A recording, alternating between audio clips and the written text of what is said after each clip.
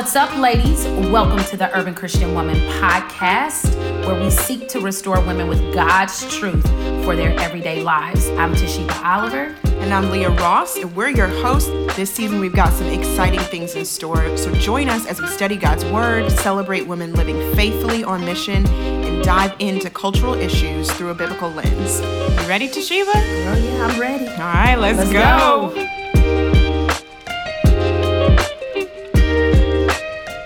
Hey, ladies, welcome back to the Urban Christian Woman podcast. Ooh, I feel a little reverb, girl. Welcome back, ladies. It is good to be here with you today. I'm looking across the screen at my sister, Leah Ross. And What's up? Yes, and it is so good to be here and be here by the grace of God alone, okay? By God's grace, because, this time of year, you're like, okay, Lord, just hold me together. Hold me together. Hold me all the way together. Hem me in and hold me together, okay? So we are in 1 John chapter 5, and we are at the last chapter.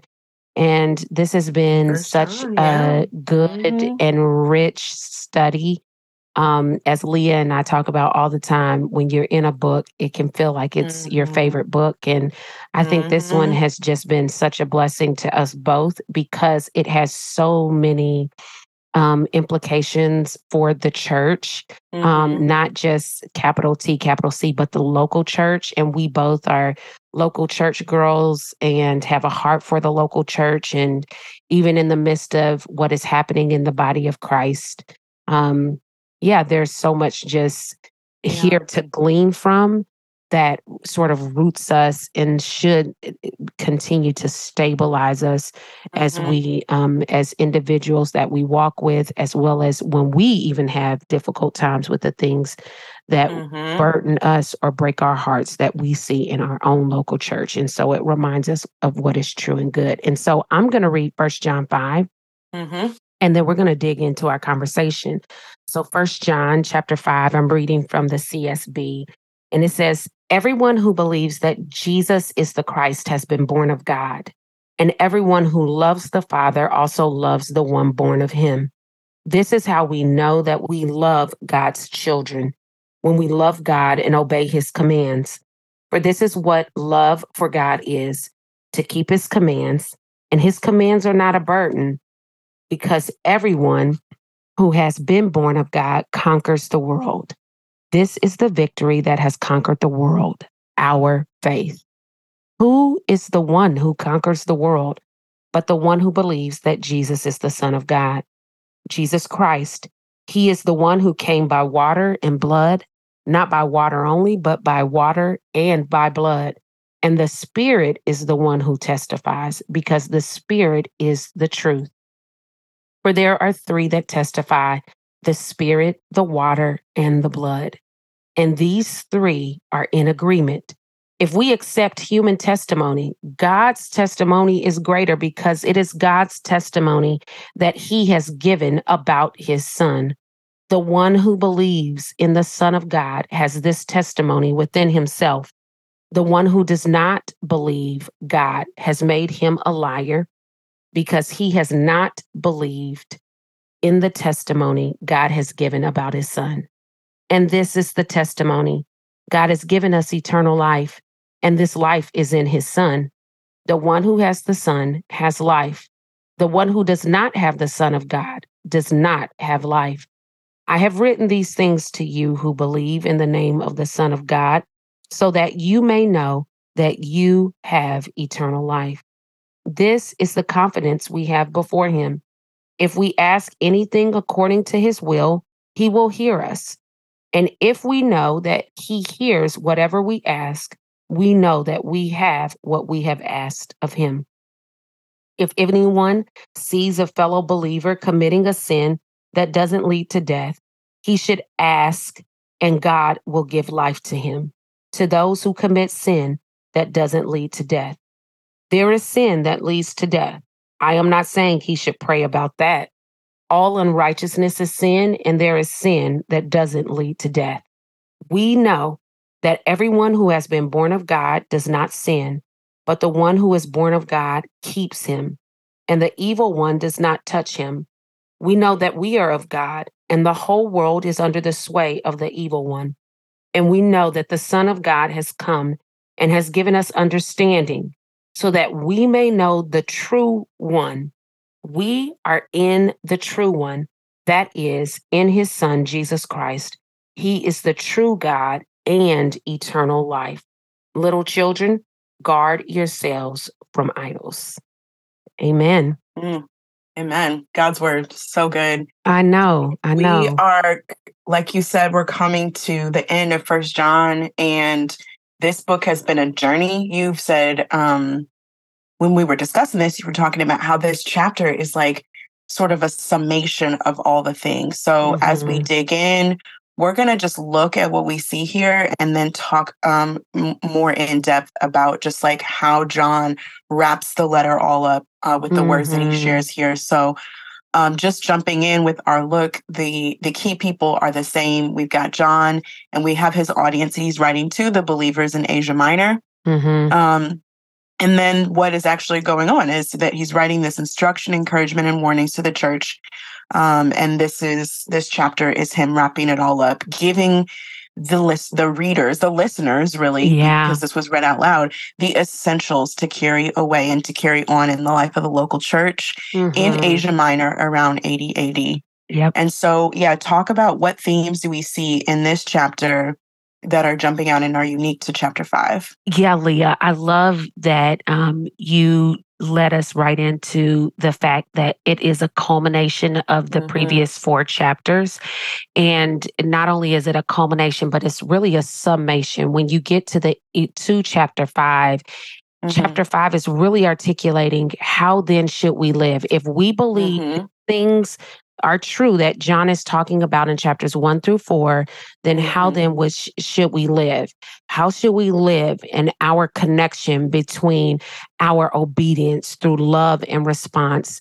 How then should we live in light of the testimony of God through the life of Jesus and the Spirit who indwells? We see this theme of the Trinity through chapter 5. How then should we live, understanding how we should process and navigate our sin? And how then should we live with an urgency for certainty and a reminder of the certainty of what is true and essential that John is talking about. And so these themes are interwoven all throughout chapter 5, but he really sort of is starting with chapter 1 and working itself all the way through from beginning to end in those first 4 chapters. And so we really took the key verse, and I love the key verse right here because it just really sums it all up in 1 John 5:11.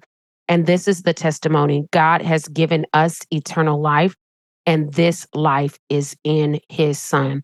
That is what 1 John has been all about. Is like, if you don't believe in the fullness of, if you don't believe in the confession of his Son and the fullness of life being in his Son, what do we mean by full life? We're talking about his birth, his historical birth, life, historical birth, his life, his crucifixion, his death, his burial, his resurrection, and his ascension. If you don't believe in that, then you do not have life, and you are living counter to the gospel, and it is a form of the spirit of error and the Antichrist. And so this verse really sums it up. Talk to us about the key terms that we see. Yes, so we see in 1 John 5, this concept of a testimony and testifying. John himself is giving a sure and worthy testimony. We see him talking about the sin that leads to death, which actually connects back to what we talked about in chapter 3 of lawlessness. And so, we'll get to dig into that a little bit more of like, this is, when we talk about the sin that leads to death, we're talking about lawlessness or an unwillingness to submit to the authority of God. And that looks like rejecting the Spirit, the Holy Spirit, right? So we can talk about that more deeply. We see the key terms of eternal life, and eternal life, which I love, just the phrase that we repeat of like, this is not just for the sweet by and by. Eternal life begins the moment we accept and receive Jesus' gift of redemption for us. And so we are, it is death in reverse, which is kind of what we saw in talked about in 1 John 3. It's death in reverse. We who love, right, have walked out of death into life, right? Because God has brought us out of death into life. So we are living our eternal life now. Yes. It will be slightly interrupted by our physical death, but it will not be terminated and restarted in any way. It is a continuation. And this, somebody get her a Hammond B3 organ already. She's awake. Good morning. Good morning and good afternoon to everyone on listening to this podcast. And good evening. Okay. Good morning, good afternoon, good evening to the global world. We also see this burden. I want you to talk a little bit about that more, Te'Sheba, because you pulled that one out. And then the water and the blood, the water, the blood, and then the water and the blood, which is a whole other thing. And then this concept of the world and what we see in the world versus in God. So but what did you pulled out this key theme of burden? Tell me more about that. Yeah, particularly in verse, it is in verse 3 of chapter 5. We're going to see what it means to have belief in God through the Son of God, and what are the markers of the believer, the one who has life in the Son of God, right? And so one of the key components is obeying and keeping God's commands, right? And it says that the commands of God are not a burden. They're not burdensome.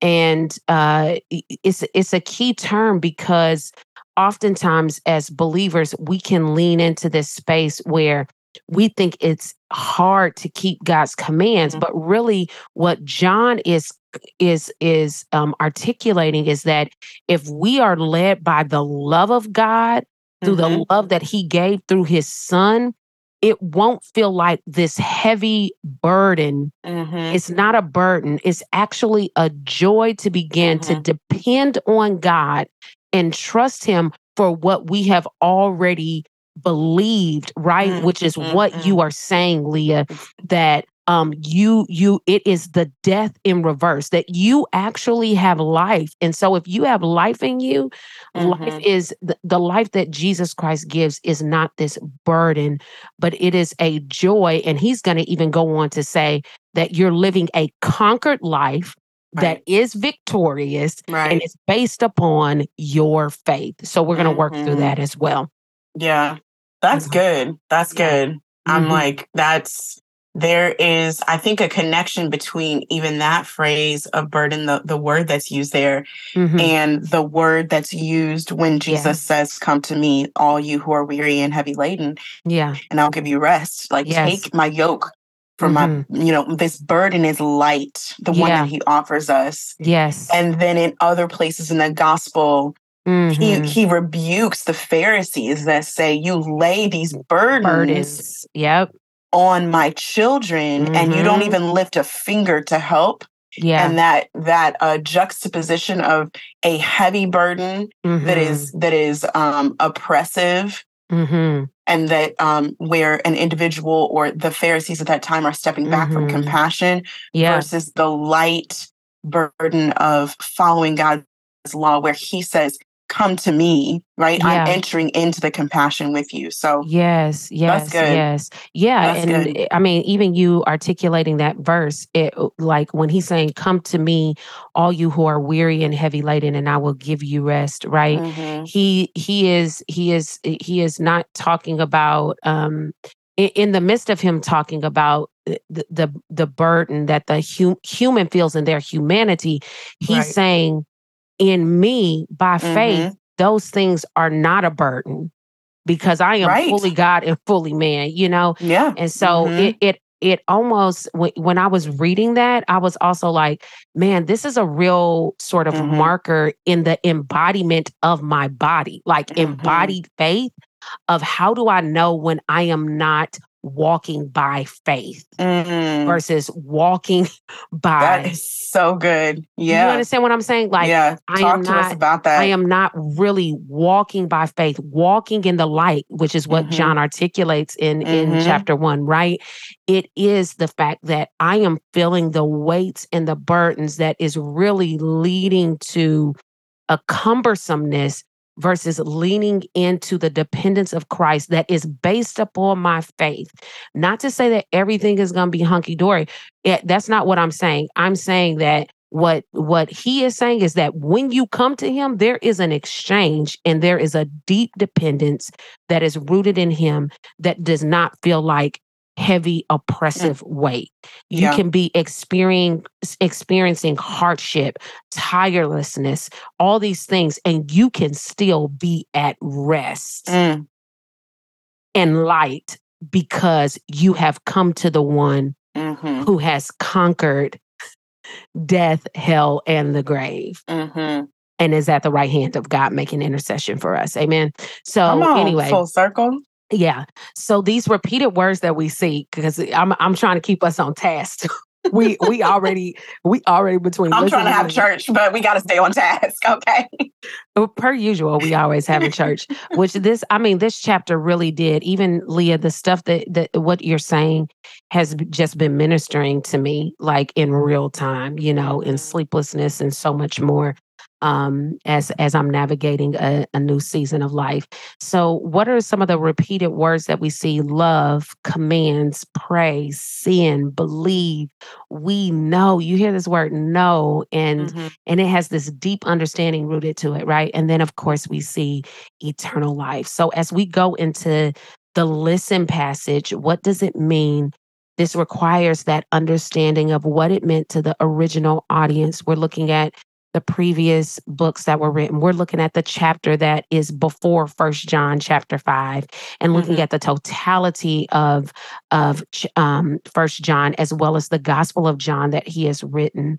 And then we're looking at some of these cross references and the meta-narrative themes, right? We see that very clearly.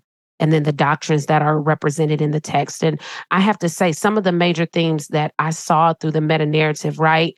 We see, like I said, the fullness of the Trinity in this passage, right? Like you've been born of God. Being born of God is being born through the Son, right? And then you have the Spirit as well. So when people talk about the Trinity is not real, no, it is very real, and we see it articulated. Very clearly in the scriptures as we're talking about in this in chapter 5. And so we see this narrative of the fall.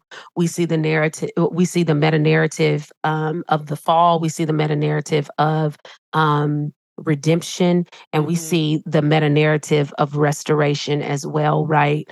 In the space of like eternal, in the constant in the scope of eternal life, when we see the word eternal life. So those are some of the meta-narrative themes that we see. And then, Leah, you were talking about chapter 5 being a summation of all these 4 chapters. And so how does John sort of lay this foundation, in these first 4 chapters? Yeah. And how does it set us up for chapter 5 in understanding what the hearers are taking in? Yeah. I mean, up until this point, he's just laying a layered foundation. I think of like a trifle, because I love to bake, but there's layers, and then just the icing on the top that ties it all together. And this chapter is like that. It's a summation of all the layers that he's built of these assurances, these correctives, these instructions. And then he's like, he says, I write these things so that you might know. And that know is the same word throughout the Bible that's used in this sign of like an intimate knowing, almost like a physical intimacy knowing, so that it can be so inextricably in you. that there's no way that you can unknow it. Right. And so, he wraps it all up in chapter 5 with sort of, like you said at the beginning, how then shall we live? If all these things in 1 through 4 are true, then how do we walk? How do we live in light of it? And it's putting it into practice, like what we have gleaned from him, what he has instructed, and now how do we walk that out? Yeah.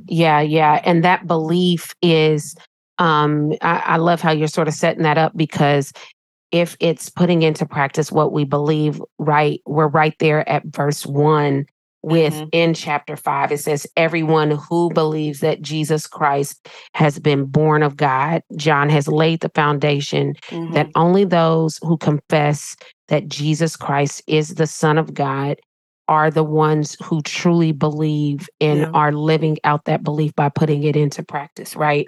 And so belief should lead us to living rightly, which is what he's going to articulate in verse 2. He says, listen, what do you believe when you put into practice? Number 1 is loving God, like truly loving God, and then obeying his commands, right?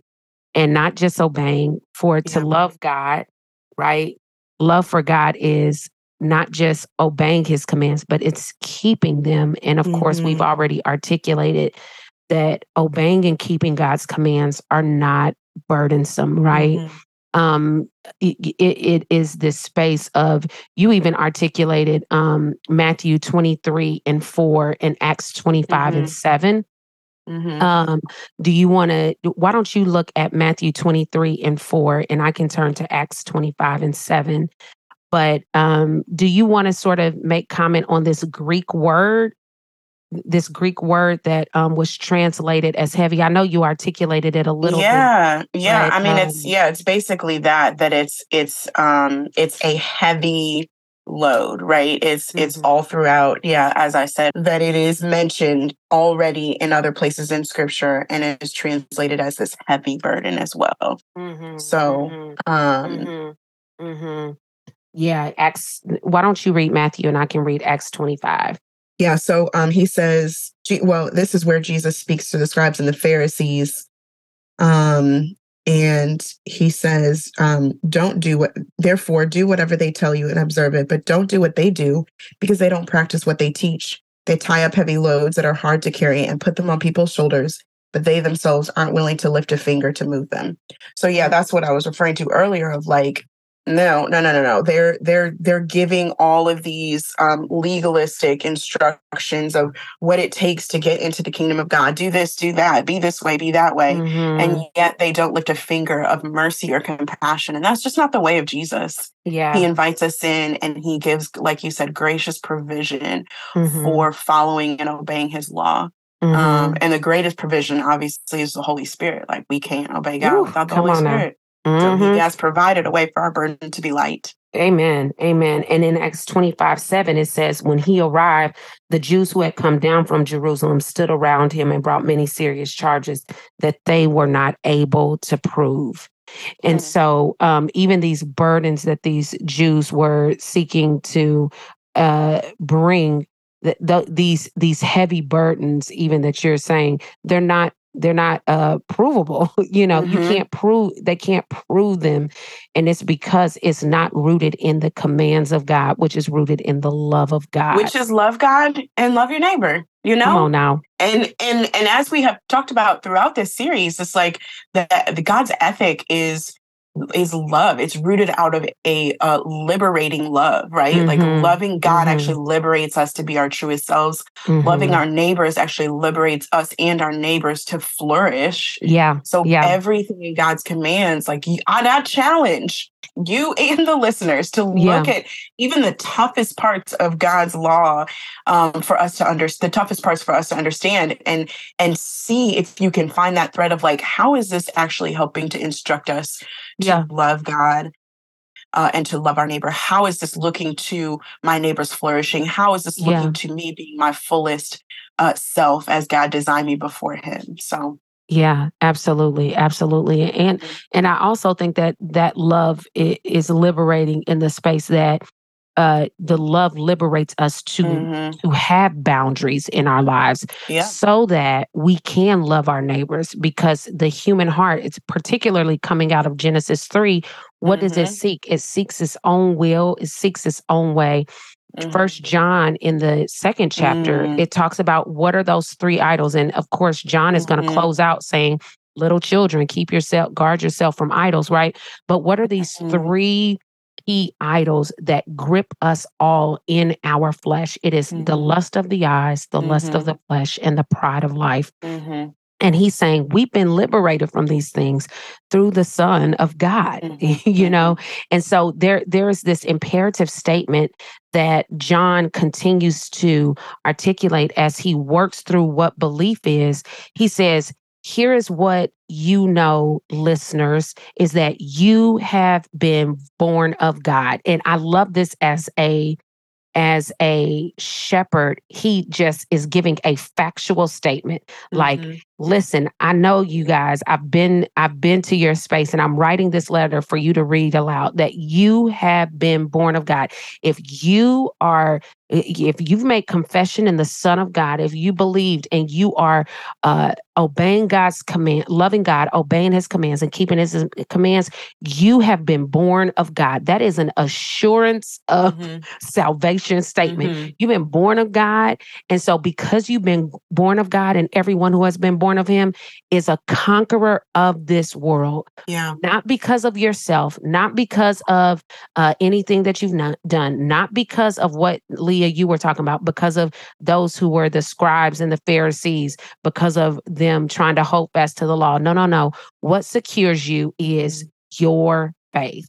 And not just your faith. I love how John articulates this as a true shepherd would. He's including himself. He's not separating. He's saying it's our faith. We have ownership of this, that we have been born of God. And as he continues to move forward in the text, around the testimony that God testifies, right?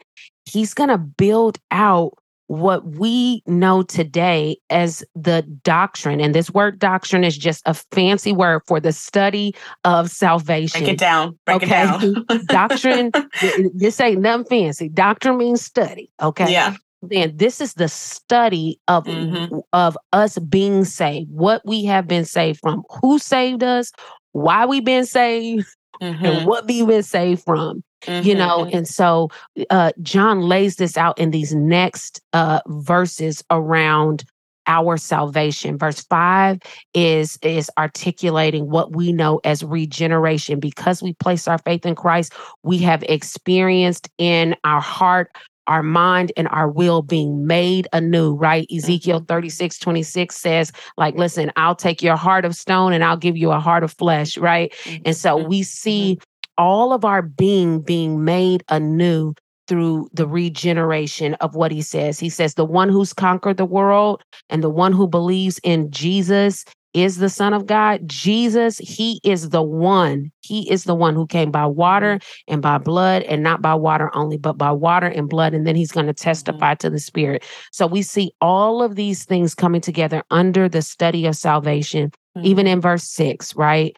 We're born of God through his Son, Jesus Christ. And then he continues to just move forward through the study of what Christ is. What is the process by which our salvation is made true? Leah, talk to us a little bit about this in those verses 6-8 and moving forward into the text. Yeah. So in 6-8, he talks about that this phrase of water and blood, and then the water and the blood, right? And so we, as we were looking at that, we're like, okay, Jesus is the one who came by water and by blood.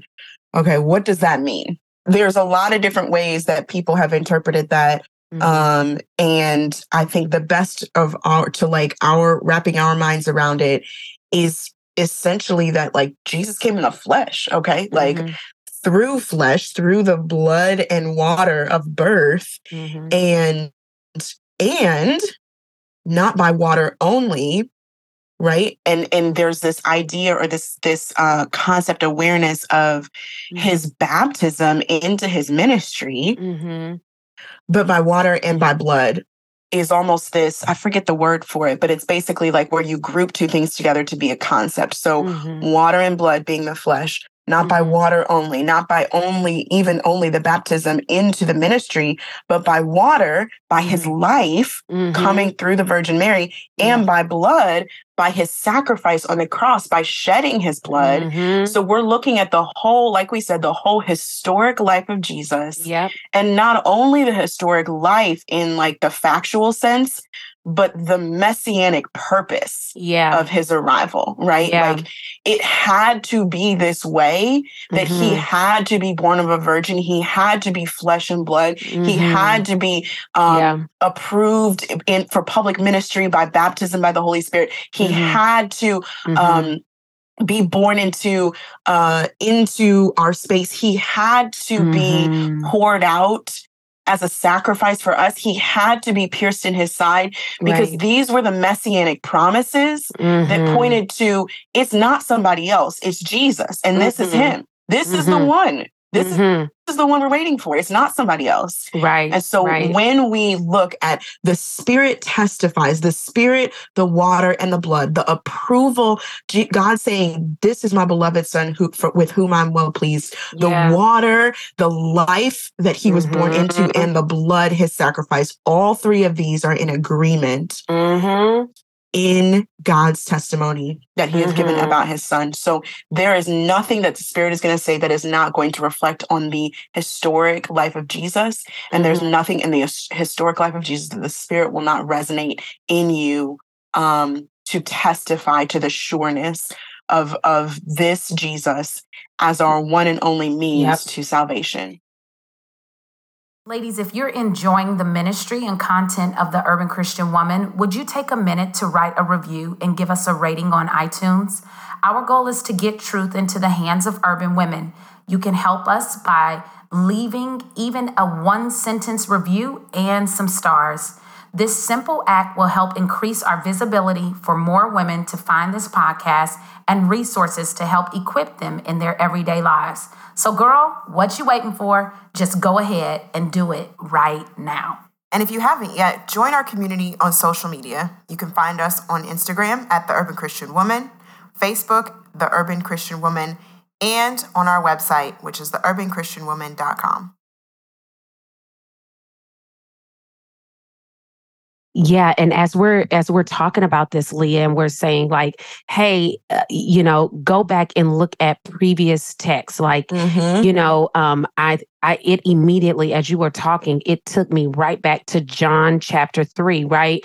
Where Jesus and John the Baptist are there and the baptism is taking place with the disciples, right? And John is not only is John saying that this is the testimony, but John was there, and John, you know what I'm saying? Like John was there. He was there. That's the bottom line. John was there. And to know that like this baptism that was taking place was so profound, because what happens in the midst of his testimony, he's saying the same language, Leah, that is in 1 John, right? In John 3:29 and 30, right at the end, he says, but the groom's friend who stands by and listens for him rejoices greatly at the groom's voice. So this joy of mine is complete. He must increase, but I must decrease. My goodness. Okay. This is just confirmation of what John is writing to these hearers. And is a testimony of why he is saying the water, the blood, and the Spirit, all of these testify, and so, study of salvation moving forward. He goes back in, as we have talked about before, John goes in and out, right? Like he is not a sort of systematized writer. He's weaving in and out. He's all over he's a storyteller all over the place. He's a storyteller all over the place. And so he goes back in to because these things testify about who Jesus is, what does that provide us? It provides, one, not just belief, but the belief that the testimony that has been given to us through Jesus Christ gives us eternal life. It gives us eternal life. It gives us security, and it reverses what sin in Genesis 3 and the curse of sin and the presence of sin does in each individual's life. It reverses the curse and it provides the gift of eternal life. Yeah. And so we see just even more of the doctrine of salvation, the study of salvation being articulated in those verses in 9 through 13. So culminating all of that, Leah, how can we apply this to our lives? We've gotten to the how then shall we live of the how then shall we live chapter. So we at the finish line. Okay, listen, ladies, this is, well, first of all, I love that now as we look at how to apply this in our spiritual lives, we get to dig into this, the part that I find of this chapter that's a little bit challenging to understand, I would say, is as he talks about sin, right? If anyone sees a fellow believer committing a sin that doesn't lead to death, he should ask, and God would give life to him. To those who do not commit a sin that doesn't lead to those who commit a sin that doesn't lead to death. There is sin that leads to death. I'm not saying he should pray about that. Yeah. All unrighteousness is sin, and there is sin that doesn't lead to death. And so that's challenging, right? Because you're like, okay, there's sin that leads to death. Have I done that sin? Like, am I about to die? You know what I mean? I feel like as a young believer, you're like, I don't understand all of this. Like, am I in or am I out? And we take it in the whole counsel of God and the whole counsel of this book that John has given us assurances. And he has talked about, like we said, in chapter 3 about lawlessness. And so for us to really be assured, we have to hold on to knowing the difference between unrighteousness and disobedience to God and breaking God's commands and lawlessness. And I think the best way to explain it is like for us, like when you, I use this example, Te'Sheba, of like my cousin, there's this, okay, my cousin, he has a kid that's kind of like a little bit off the rails a little bit. And at the family reunions, like everybody's sort of looking like, are you going to check him or am I going to check him? You know, whatever. But there's this responsiveness that he will only give to his parent, right? Even when he's off the rails. And I think for us, like when we are in Christ and we know that we are breaking God's commands, there's a level of responsiveness that we know we have. First of all, we have an authority and a law that we have broken. Even just that awareness speaks to that we are not lawless. But that also, like, there is a response to God as our Heavenly Father that we feel a pull towards. And anyone who rejects that is saying, like, no, the Holy Spirit does not have reign over my life. No, I do not have to respond to sin. No, I'm not even calling it sin. Then we are able to look at this difference between unrighteousness and disobedience to God and then lawlessness, which leads to death because we're not submitted to God. We haven't come into God's family if we're not submitting to his law over our lives and over all creation. So, I think that's the best way. I hope that that's encouraging. And to also know, like, you know, particularly with this text, even as I was reading through some commentary around it, you know, just like what you're saying, this can be a little bit confusing. And there's sort of this rule of like, you know, don't allow the implicit things to determine the explicit things. Like the explicit, the plain things are the main things. Yeah, the main things are the plain things, and the main things are the main things. That's it. And so what you are communicating is very clear, is that, like, listen, if you are, when the Spirit is drawing you towards correction and conviction, and you ignore his voice or you harden your heart, like what the scripture is saying, like they did in the rebellion, okay?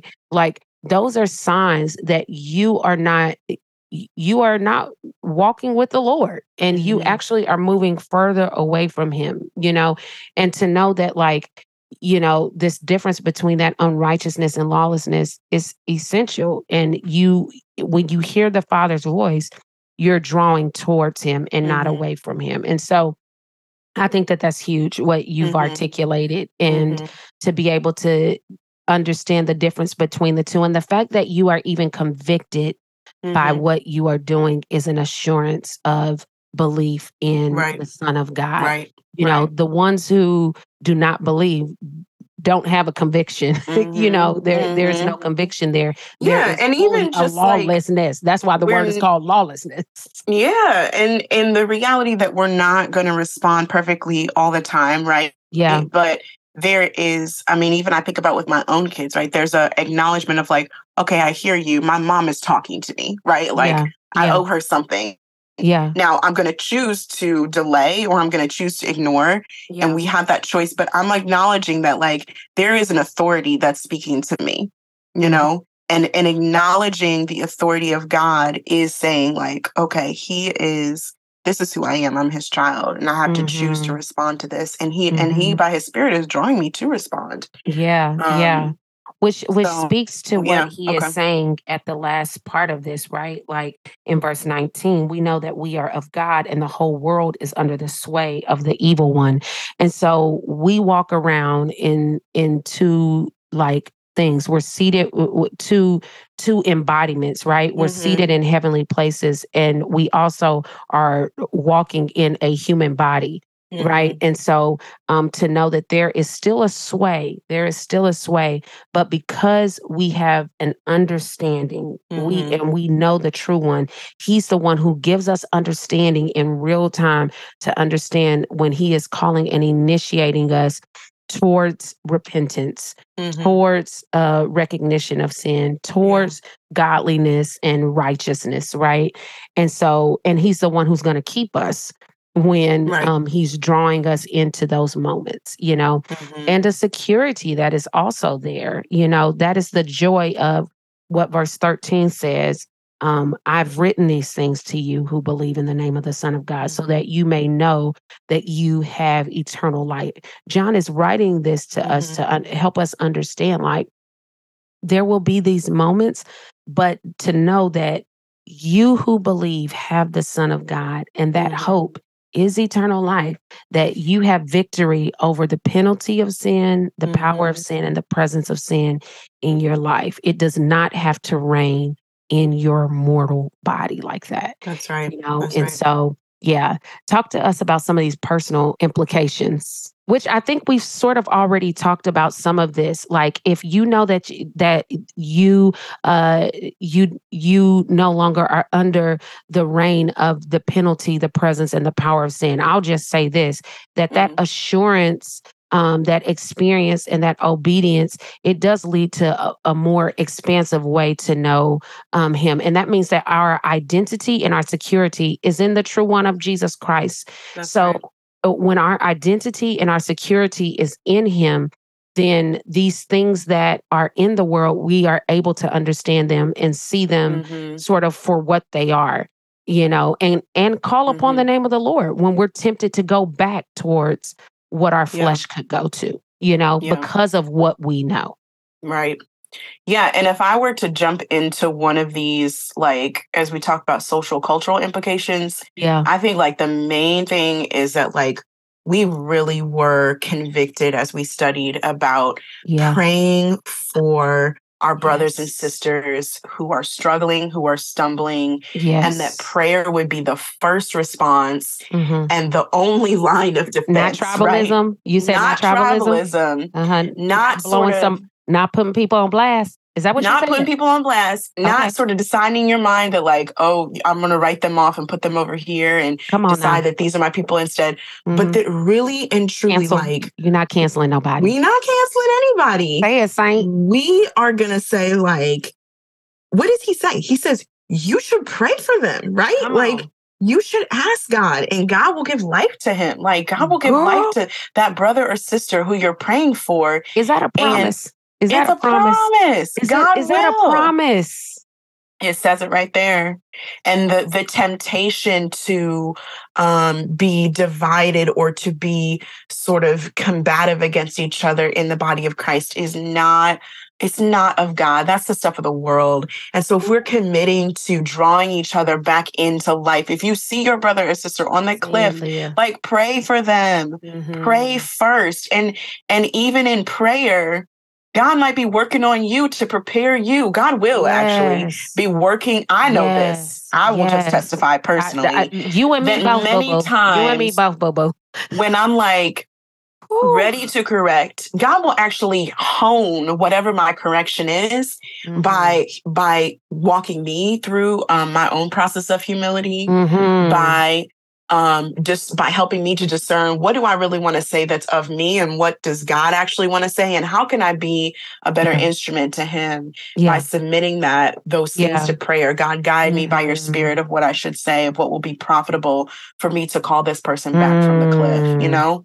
But just to pray, because the spirit will also be working in that individual. So to pray, praying that the spirit is working in them and the spirit is working in you, so that there can actually be fruit. Yes. You know? And girl, I love how John is writing this right at the last part, right? That conclusion of the one being able to pray. And then what's his last instruction, which is like, little children, guard yourself from idols. Guard yourself from idols. Right. Because those things can only be done, you know what I'm saying? Like us operating in unity and not following the ways of the world, it can only be done in the keeping. Yeah. I got goosebumps.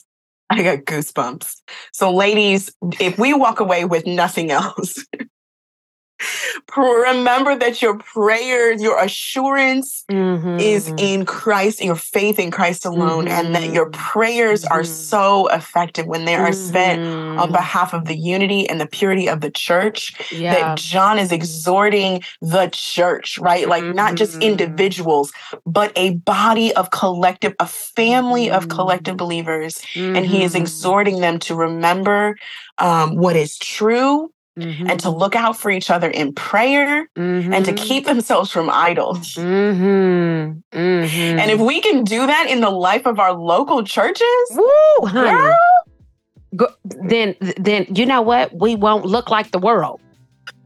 Come on. Somebody. Come all the way in. Have a seat. Welcome home. The table is here. There's a seat at the table. Ooh-wee. Let me pray for us. Father, thank you so much for your word. And thank you that your word does not return void, not one single iota from Genesis to Revelation.